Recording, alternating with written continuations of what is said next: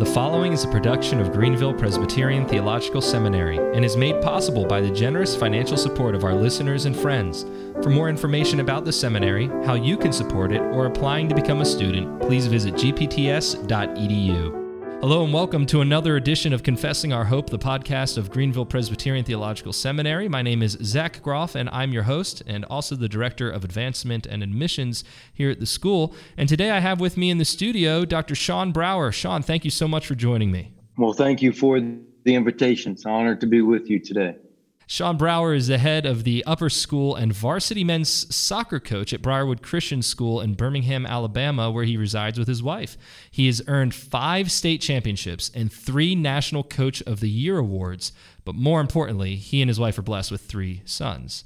He's the author of We Became Men, The Journey into Manhood, and The Huddle, Becoming a Champion for Life. And he joins me today by Zoom to discuss his latest book, Stand 2, Finding Masculine Courage in a Stand-Down World, published this year by Westbow Press, a division of Thomas Nelson in Zondervan.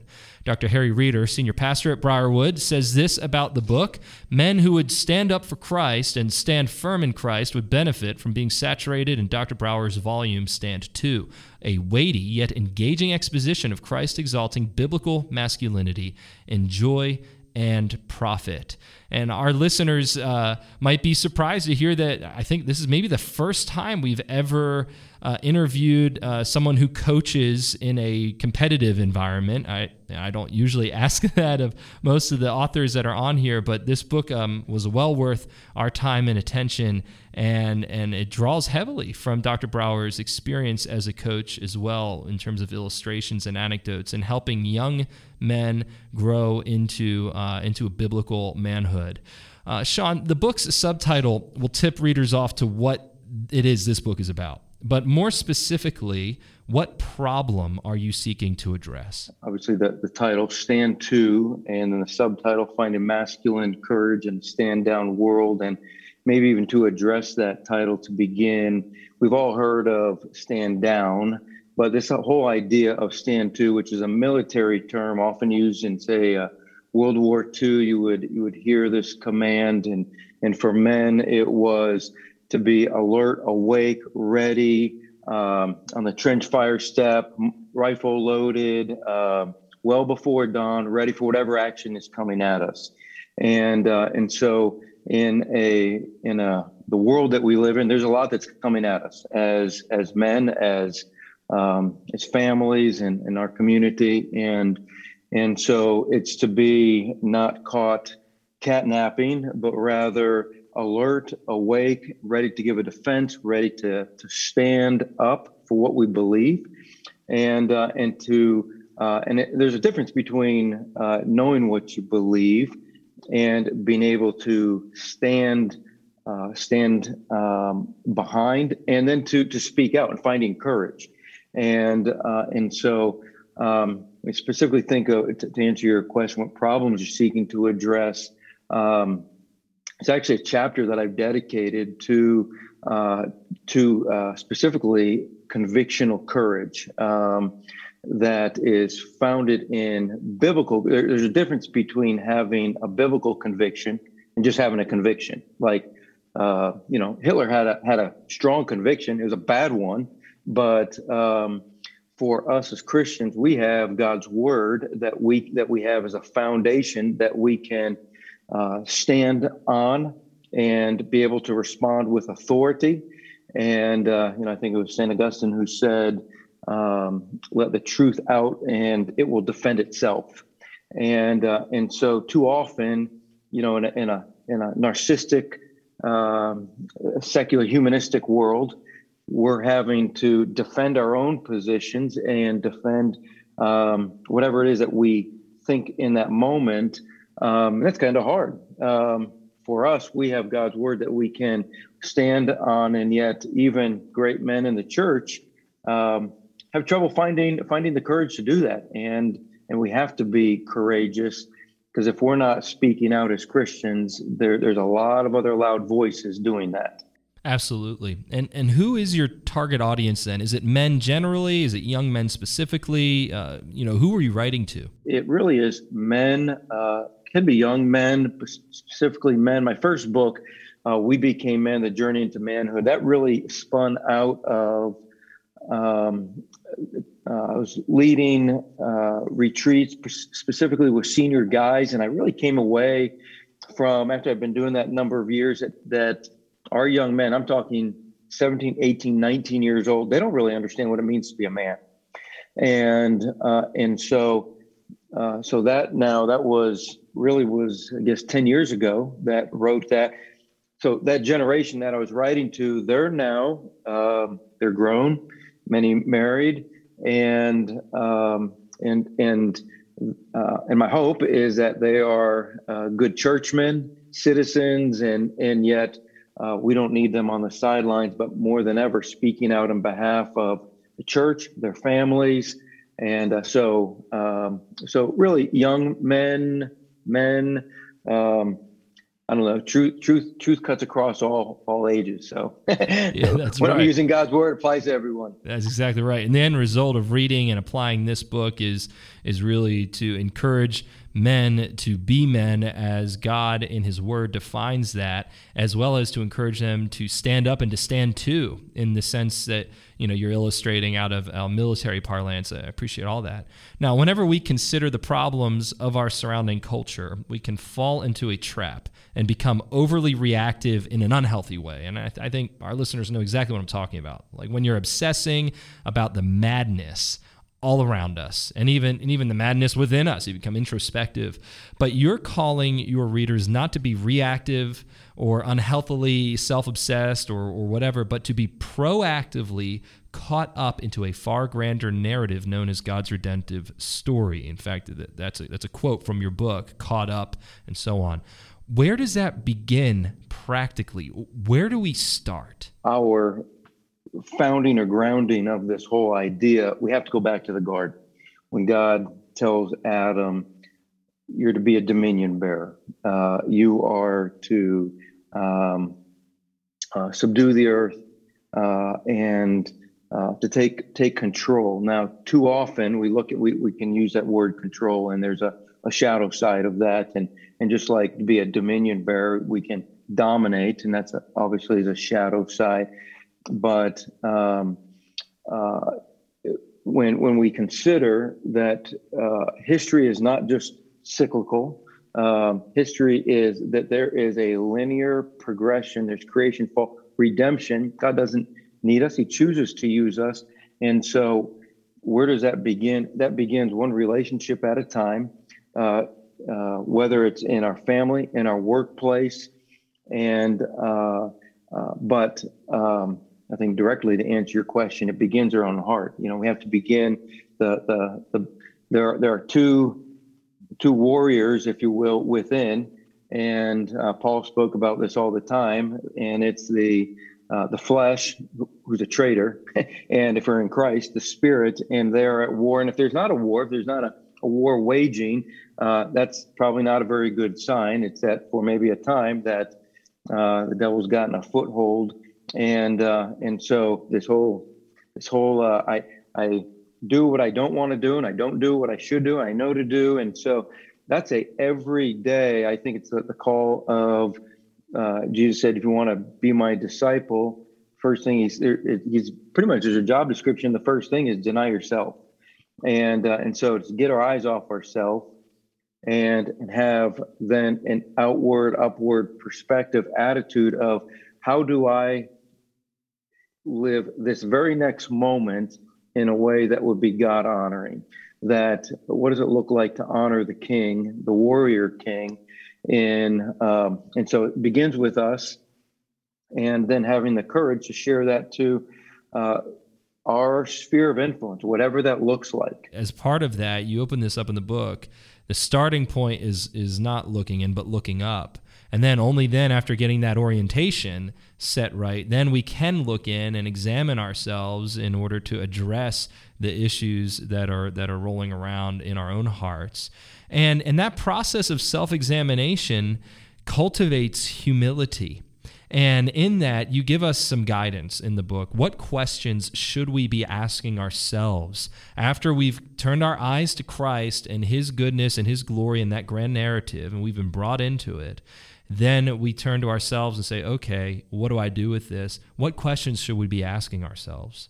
Yeah, there's not just what we do, it's how we do what we do. And so we really have to get to, like, we can do the right things, if you will, but our motives, the intentions of our hearts, the desired outcomes that bring either self-glorification, those things that maybe initially might look good on the outside. At the end of the day, we put our head on a pillow and there's ourself and the Lord, and we can't fool either one. And so really, again, that's again going back to that battle within, that understanding what's really below the surface, and then is what I'm doing to bring me glory, or if is our chief end to glorify ourselves or to glorify God and enjoy him forever, as we know the Westminster Confession, the Shorter Catechism tells us to do. And so those are hard. We don't like, particularly maybe women are a little bit better at this. Men, we don't do great with self-reflection, with taking time to think and to ponder. We like to attack a problem and just get it done, but not actually stepping back and, why did I just do what I did?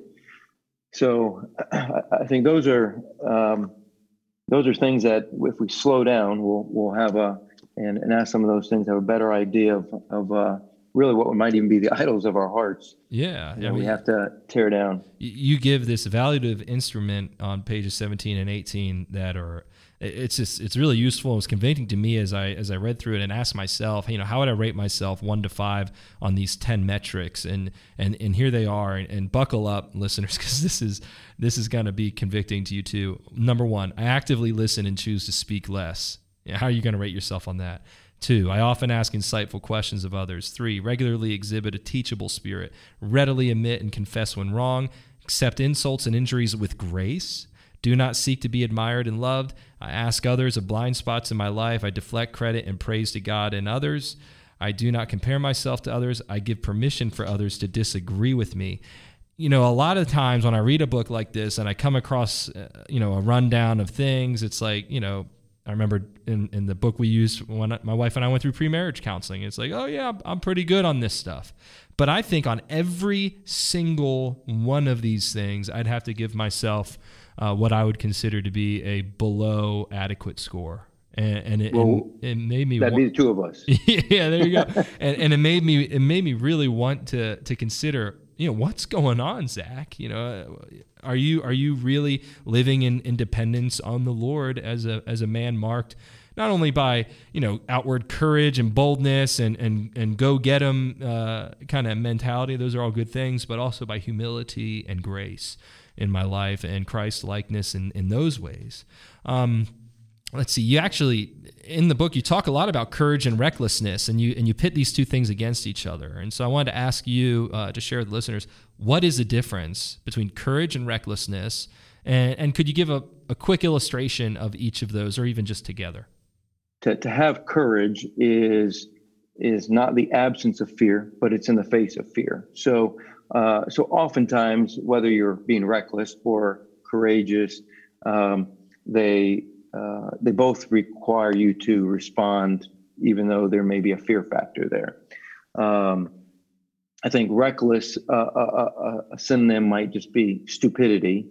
I can charge valiantly into battle and die quickly, right? Like I can do something that is really doesn't have a transcendent cause to it, that might end up on a bloopers or a funny, somebody's funny clip, but it really doesn't have much value to it. Courageous, I believe that there is something that is of high character value, that there's a result on the backside that is going to benefit someone for the better, and And working in a school, I see those opportunities all over the place. Working with young people, it may be a courageous act. May simply be when a student is being made fun of by another, to simply say, actually, that's not appropriate. You shouldn't be speaking to her that way. You need to. She has dignity and worth and value, and that's not appropriate. Sounds like a simple thing, but and it's simply willing to die to self. Like, I don't care. I'm going to do the right thing, and there's founded. My actions are founded in some moral standard that is going to benefit someone, and I don't care what necessarily the response is. It's just the right thing to do, and I see those things happen all the time, in school. Sometimes, a lot of times, opportunities missed, to be honest. And but I do see courageous acts by kids, and look forward to what does that practically play out as they go from here with, into the community society. So. Yeah, that's a great illustration. I mean, it takes a lot of courage to call out a peer, especially in high school, because what's the risk there? The risk is you're going to be seen as a, goody-goody, do-gooder, somebody who's, putting himself out there. I mean, there's even times you might reprimand somebody for doing something wrong, and then somebody else says, who do you think you are? You think you're, all high and mighty over there doing the right thing. And, you incur those risks. But as you said, the courageous person, the young man or woman in that context, calculates those risks and say, this is the right thing. This is what I got to do. And I can do it with grace. I can do it with tenderness. I don't have to be a jerk, but I got to do this. What does it mean to show yourself to be a man or to become more masculine? This is obviously a hot button topic now in our culture.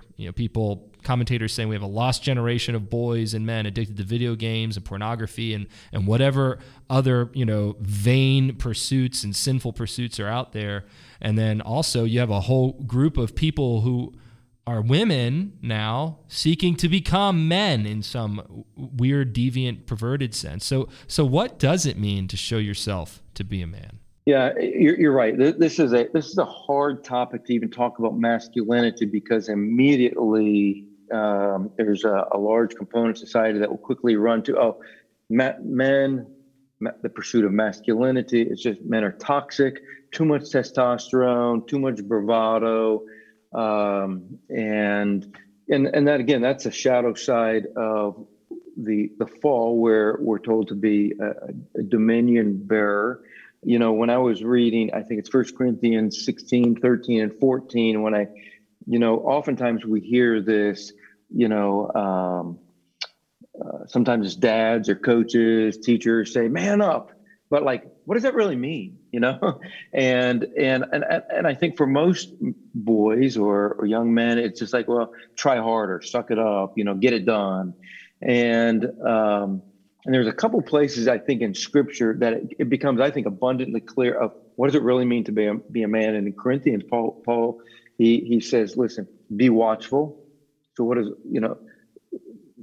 what are we watching for? Well, we know Peter, the devil walks about like a roaring lion, seeking whom may devour. Like, you're going to be under attack. Attack is coming, so be on guard, and then stand firm in the faith, because there's a lot that want to tear it down, and so if you're then we have the the armor of God to put on. But then right in the middle of this, it says, act like a man. So you get in front of it, be watchful, attacks are coming, stand firm. It's interesting that there's 268 biographies in Scripture, and only 20% of them actually have success stories where they have stood. And then you get act like a man, and there's two things that follow. Be strong. Okay, that sounds like a man, right? But then there's this, it ends with, and then do everything in love. And then, so those who are like, toxic masculinity, wait a minute, do everything in love. Like, that's a game changer. You just threw that in. and so then if we look at who's the ultimate example of what it means to be a man? Well, that's Christ. And what did he do? He humbled himself and became obedient unto death on a cross. And so, when we look at what's true masculinity, it's Christ doing what he did for his bride, laid down his life. And he gives that example of how we ought to treat our wives. It's a beautiful picture of how literally boys in our hallway should treat girls. And I think that's the picture of, and that's why, going back to the first chapter that you had alluded to, I had actually finished this book, and the first chapter was actually the last chapter that we wrote. Because my son and I were talking about, like, wait a minute, we have to start this. We have to start with humility. We have to be willing to look at lift the hood, proverbial hood, look at what's inside, what's wrong with my engine, so to speak, before we can start looking at anything else.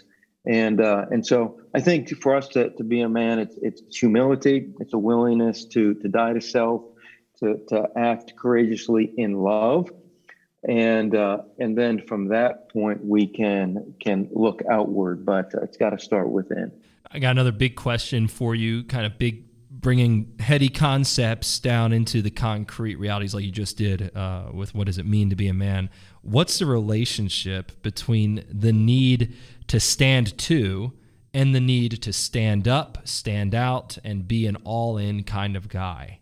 Or to put it another way, what's the relationship between the stand to mentality and maybe what's popularly known as the alpha male mentality, or the the high D, like directive kind of personality who's going to get out there and do what you said earlier, get things done and throw everything into a project to be the best that it could possibly be? What a relationship between these two kind of postures or mentalities?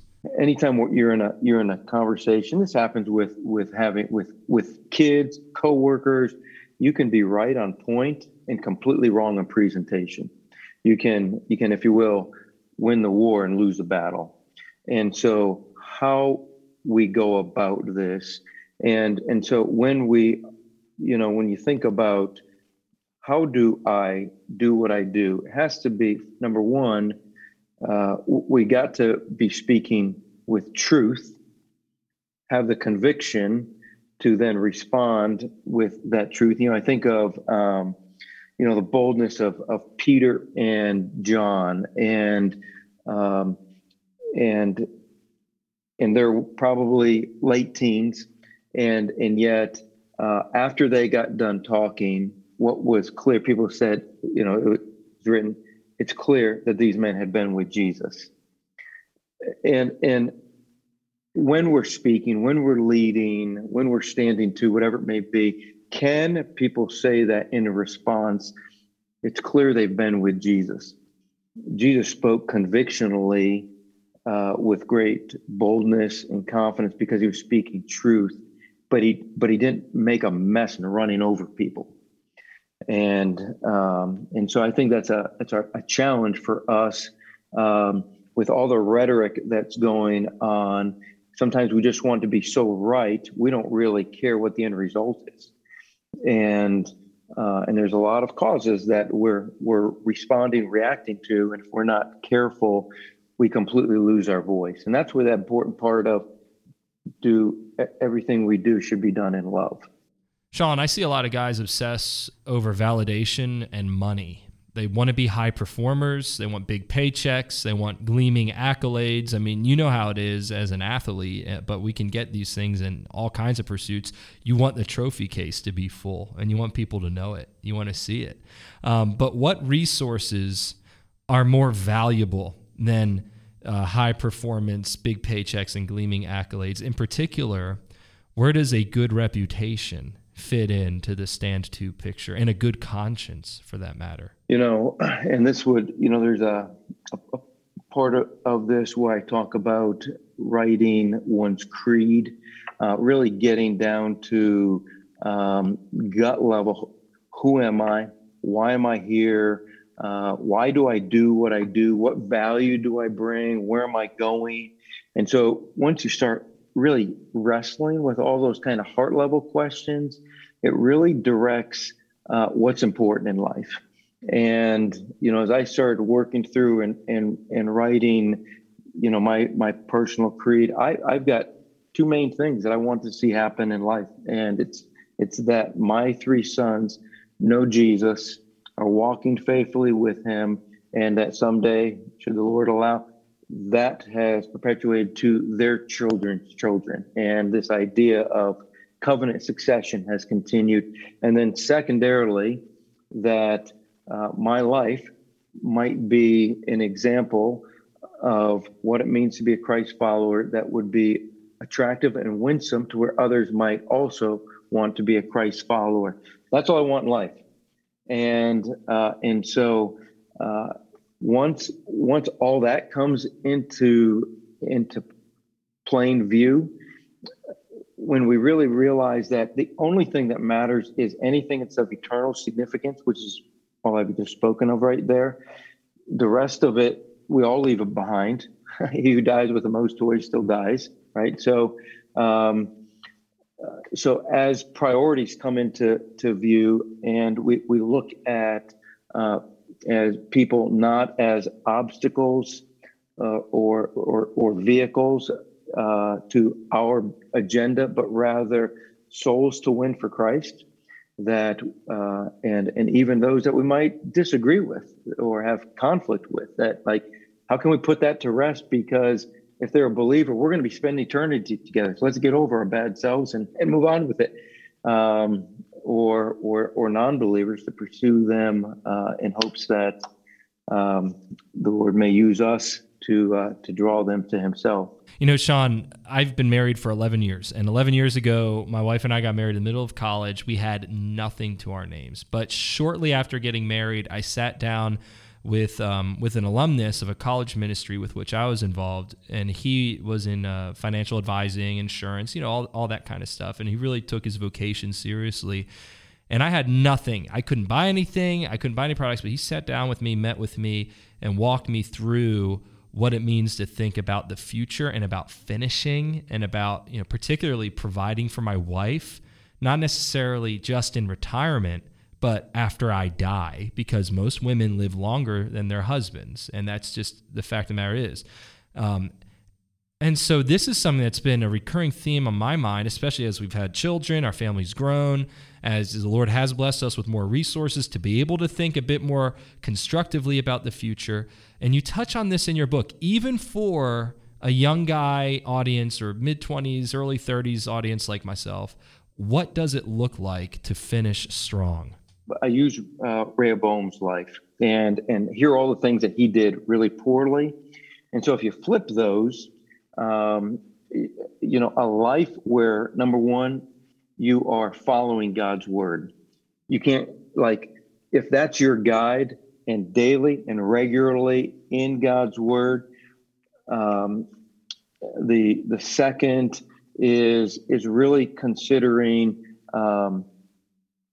the legacy that we've received, whether it's good or bad. So kind of do an inventory. If I had I'm a son of a pastor and have been given a rich legacy.